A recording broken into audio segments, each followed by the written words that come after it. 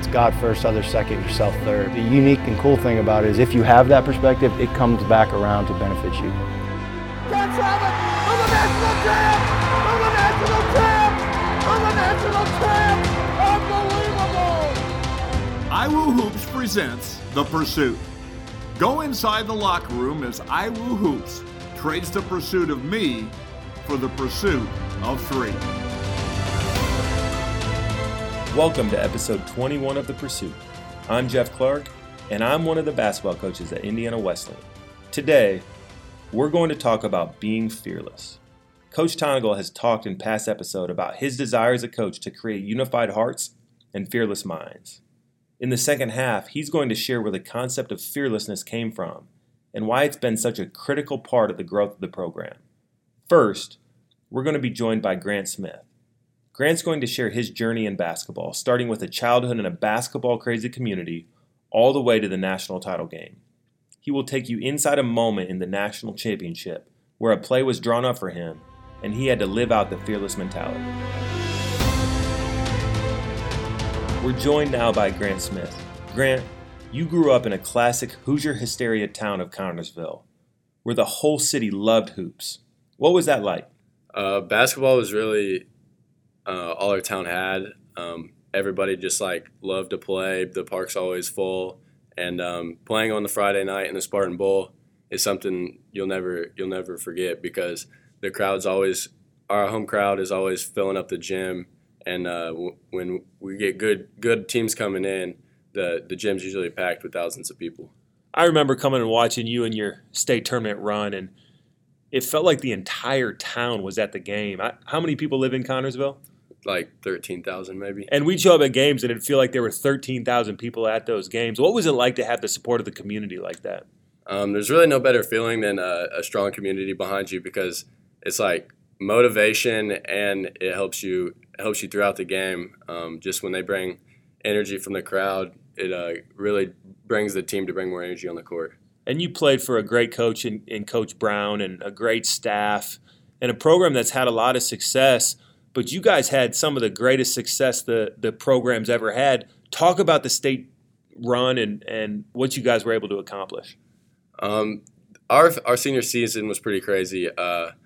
We lost one game in the regular season, and it was the best record Connersville's had. And then we go in the state tournament, and we win sectionals again. It was back-to-back years. And we had a tough draw in regionals. We had to play Brownsburg. And we took them to overtime and beat them, but it was a nail biter. And then the second game we had to play Ben Davis, which we didn't put up much of a fight, but they were a really good team. They actually won state that year, but we made a pretty memorable run, if you ask me.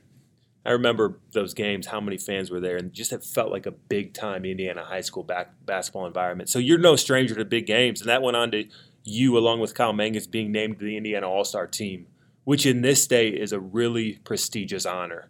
How'd you feel about being on the Indiana All-Star team? I just remember when I got that phone call, Coach was about to tell me, and I kind of knew it, so I was smiling, and my mom was just looking at me. She was waiting, see what he was saying, and when I told her, it was there was really no better feeling than that. Yeah, it was a special time. I remember coming down and watching you guys play, and just being excited about what you guys would bring to our program. But we also didn't know coming into this year what the team would be like because we had lost so many key players from the Final Four run last year. What did you expect coming in, and what were some of the ways that you had to grow this year in your freshman season? I didn't really think about expectations. I was more trying to get a feel of the team and see where we were at from the start of the season. And once I realized the potential we had, it was kind of obvious that we could make a run in the tournament. Some key points throughout the season was for me was just changing in from high school basketball to college basketball. It's pretty physical. College basketball is a lot more physical than high school, and everybody's a lot stronger, taller, more athletic, and that was a big adjustment for me. So every new player in a program has these adjustments where they come into a new culture. They're playing against different competition, What was it like to have guys like Ben Carlson and Jacob Johnson as seniors as you made the adjustment? Ben and JJ really showed me how to be a good leader, and that's something I wanted to grow into be. I have a lot of the great characteristics to be a good leader, but I learned a lot of new things because the system's different from high school to college with like leading kids. And Ben and JJ really showed me like when's the time to yell at someone to get them motivated, or when's the time to like stop and talk to everybody to get them focused. And I think they really did a good job of just knowing exactly when to lead the team the right way. We move into the national tournament. We're playing some of our best basketball, winning the conference regular season, the conference tournament. What were your thoughts and mentality going into the tournament as we stepped into Sioux Falls for the first time? I felt that we were playing really good basketball, and I just felt like no one in the nation could beat us. Like if we just play like this every game, I knew we were going to have ups and downs throughout the tournament, but it was like if we play our best ball now, I don't think anybody can beat us. And it really played out. That we've talked to some of the players in past episodes about the first two games and some of the nervousness that we felt, and we were lacking a little bit of energy at times. So we move into the first couple of games, and players in the past few episodes have talked about the first two games and some of the pressures we were feeling, and we weren't playing our best. But something clicks before the Elite Eight game, and we win that game. We beat IU East in the Final Four, and we're playing for a national championship. What happened during the day for you, and what do you remember about the anticipation building to play in that big of a game? I was hanging out with Ben Carlson in his room that day, pretty much all day before the game, and I remember I was just laying down, and I was like, I'm gonna take a nap, and he was like, okay, and I felt him just like shaking the whole time, and he was like so excited, and I kept asking him like, how do you feel? And he could not stop smiling. He's like, I just want to play, and it like woke me up, and I was like, this is our time to do it. Like today's the day. I don't know why I'm trying to take a nap. I should be excited. And Ben like motivated me for that game like way earlier than I needed it, but it was fun. And there's always been something about you, Grant. And we saw it in high school.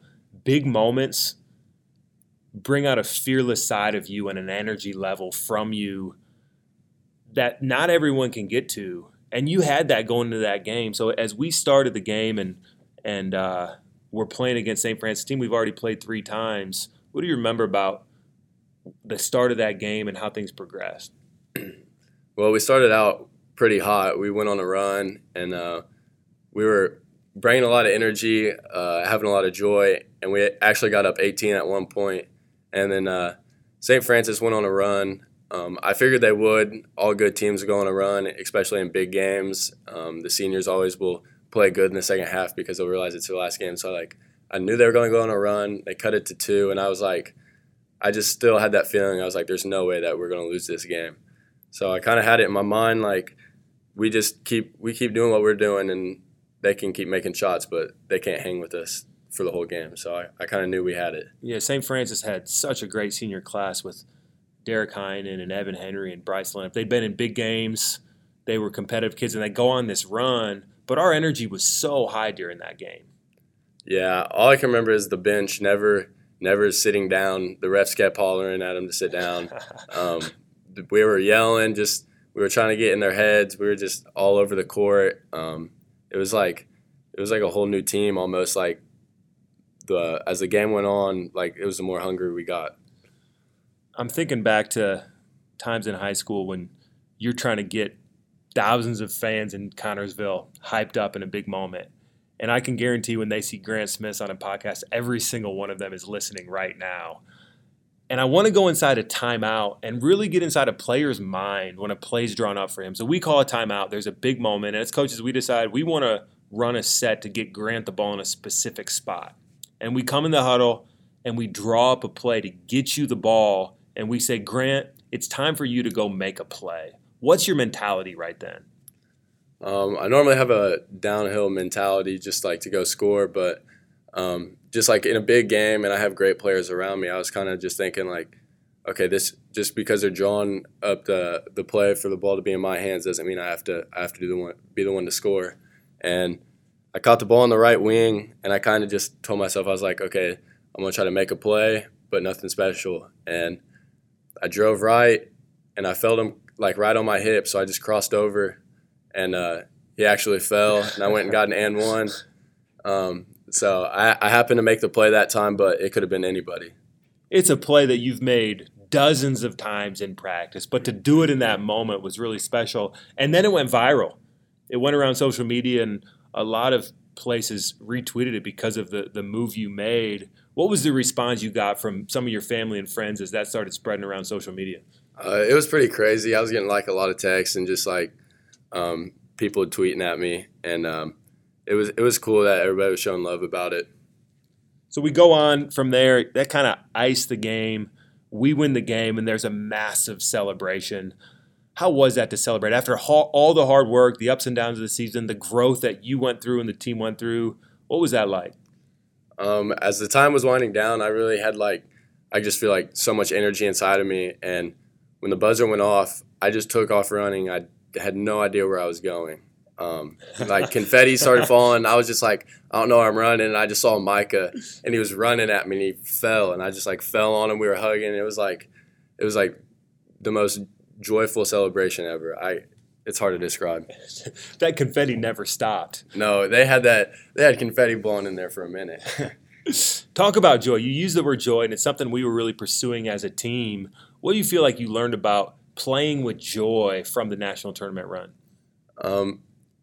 As a team, we kind of just pursued joy because coaches talked about, I think it was Coach T, talked about how much joy is in the Bible, and it was one of the most used words in the Bible. So we all kind of pursued that word to see where it take us, and it happened to be like the word throughout the tournament. So we were trying to play out of joy because it brings the really good side of our team is just more energy, and we happen to make shots when we're playing with joy. And one of the concepts we talk about is being fearless. What does fearless look like as a basketball player? I'd say being fearless is almost like being a good leader, because you're always trying to make the right thing happen, even no matter what you feel like is going to happen with the play. You're trying to make the right one, and you just do it aggressively. So a lot of times we were changing our defense a lot late in the tournament, just with different teams, because they've had weapons that we haven't seen before, just what they had. And so the coaches just kept saying, be fearless about what you're going to do before you make a decision. If you say you're going to go try to steal it, you got to sell out aggressively. You can't just halfway go for it. And one of the things we talk about a lot, Coach T says it all the time, is greatness favors the fearless. And we saw it in that moment coming out of the timeout. And when we come back for the second half, Coach T is going to be talking specifically about fearlessness. This podcast was created to take you behind the scenes of building an I Am Third culture in a basketball program. But IW Hoops believes this philosophy can translate to any context. As we enter this 1-minute halftime, we want to let you hear from our sponsor, Insurance Management Group, who is building a culture of I Am Third in the insurance industry right here in Indiana. Here's IMG President Trent Daly. Pursuing the I Am Third lifestyle has helped me grow as a leader in all aspects of life. Putting God first, my colleagues and customers second, and myself third has impacted IMG in ways I couldn't have imagined. At IMG, we have a passion for people and helping them achieve their goals. We are not just an insurance agency. We are a culture and an experience. You should expect more from your insurance agent. Visit us now at www.insmgt.com. Now back to the second half.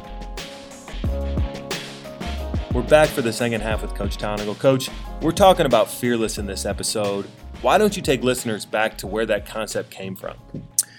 Yeah, a huge, I guess, just a transformation in my own life. We were coming out of our fourth consecutive trip to the Elite Eight, which at one time that was a success and something we were pretty pleased in. But then it became frustrating because we wanted to get to a Final Four. So we were asking all sorts of questions. And I called up two coaches that had played quite differently than us and asked them if I could come just study and learn under them for a couple of days. And I told them I wouldn't share anything.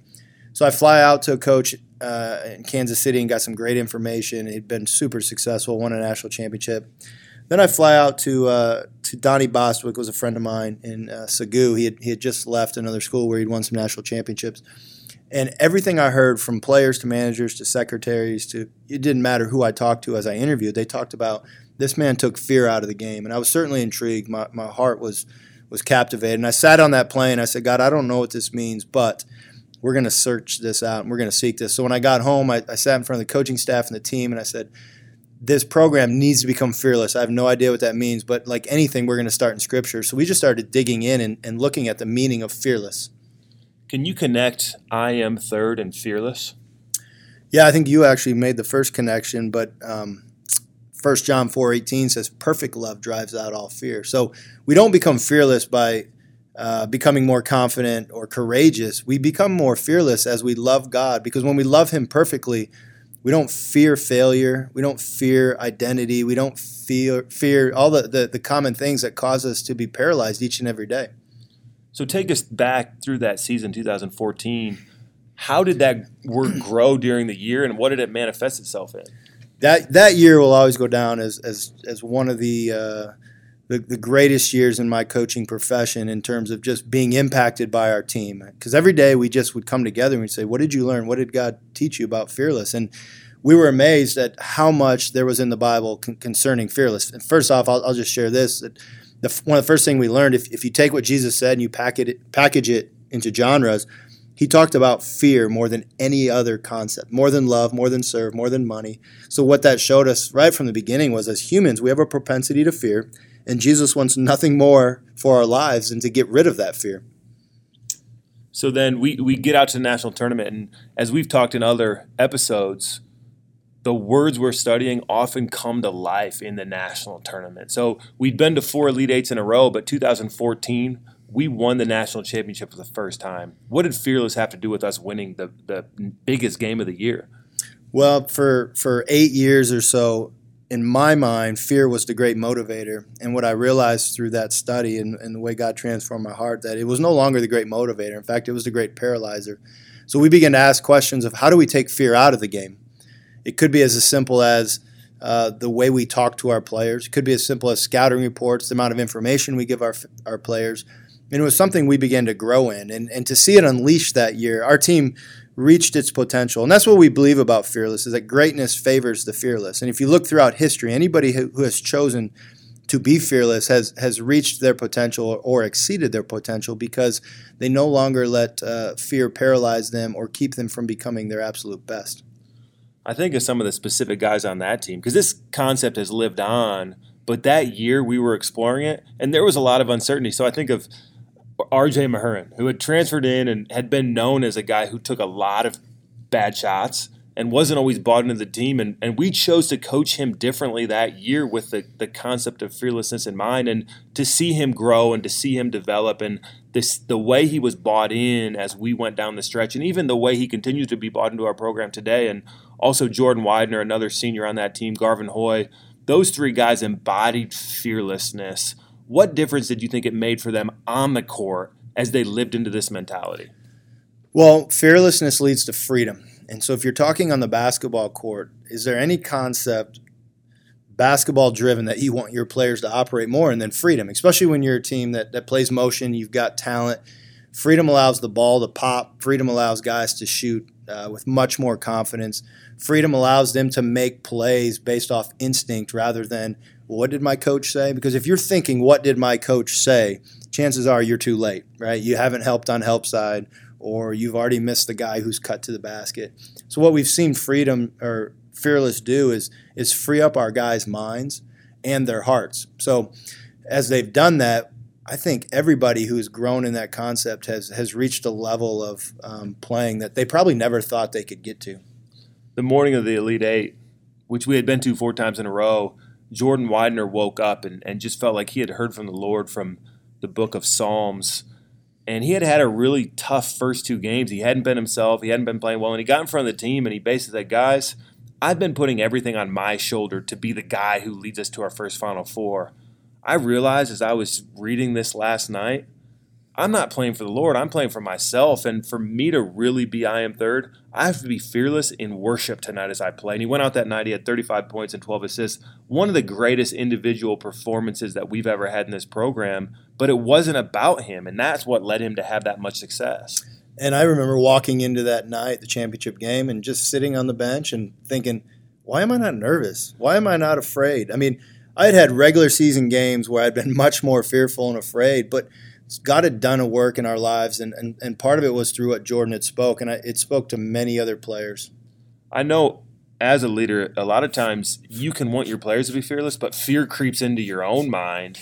So as you navigate this as a leader yourself, how would you speak to other leaders about what it means to both live and lead in a fearless way?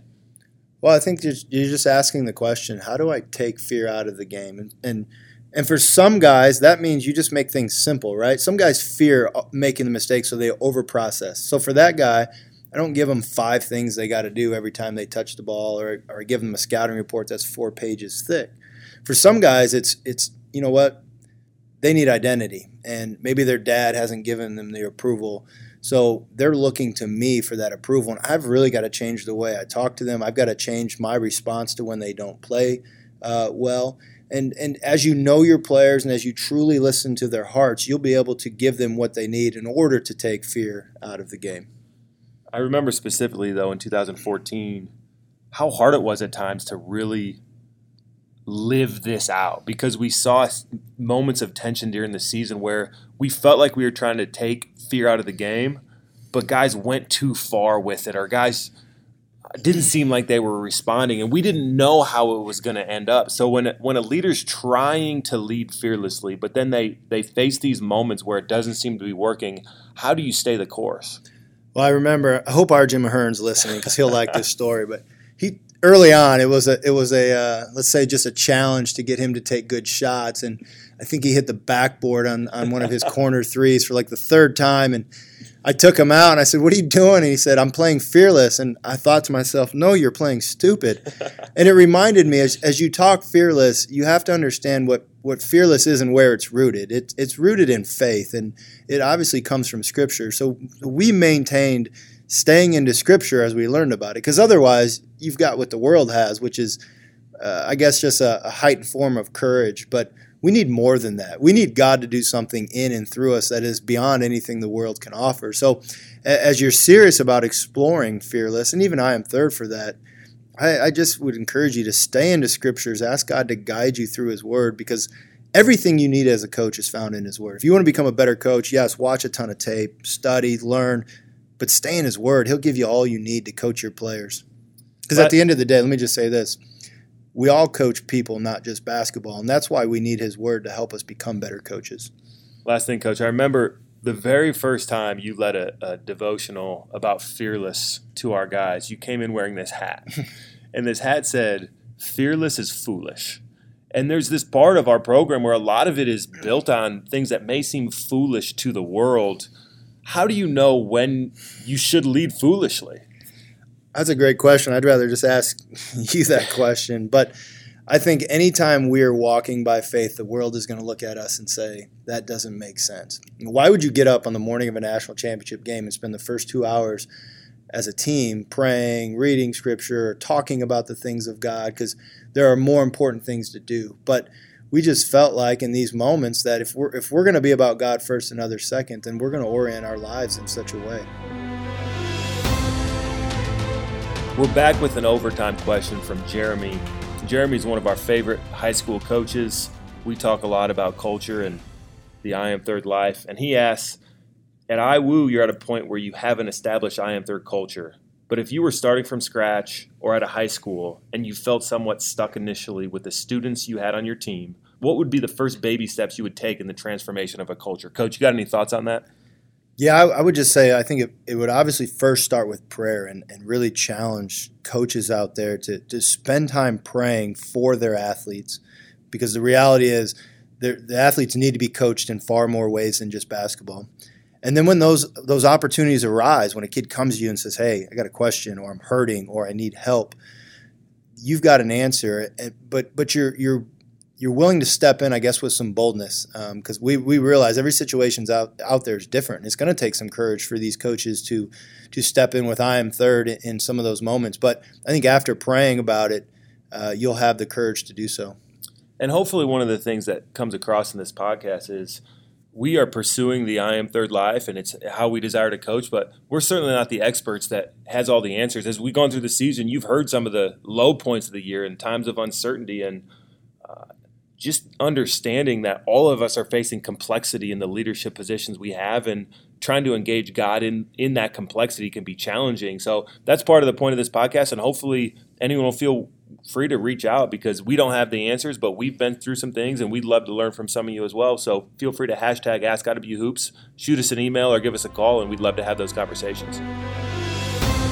On our next episode, we're going to conclude Season 1 of The Pursuit, with several of the key players from the national championship game joining to talk about the final game and what it was like to cut down the nets. No disrespect to Kyle. Kyle's one of our best defenders, but he was hitting almost every shot. And I remember running down the floor, and we're gassed because they just went on a huge run, and we didn't get a media timeout until after or before. I can't remember what time it was, but I remember Kyle looking at me like out of breath, like, take Heinen, like take Heinen, and I was thinking to myself, like, man, I'm just as tired as you, but I'm a senior leader on this team. I'm not allowed to say, like, no to that. And so guarded him for a little bit. I think he went off on me, and then Kyle switched back and got some stops, and we ended up winning. So in the second half, the entire coaching staff will join to wrap up the season. They will talk about what it looks like for a group of coaches to pursue 3 together over the course of a season. See you next time. Thanks for listening to this episode of The Pursuit. If you were challenged to grow from this podcast, please rate or review us on your podcast platform, or share with those you know, as it helps multiply the impact. If you have a question you would like to ask iWooHoops on a future episode, hashtag AskIWooHoops or email jeff.clark@indwes.edu. You can follow us on Twitter, Instagram, or Facebook at iWooHoops. Join us next time right here on The Pursuit. And remember, if you want to be first find a way to be third.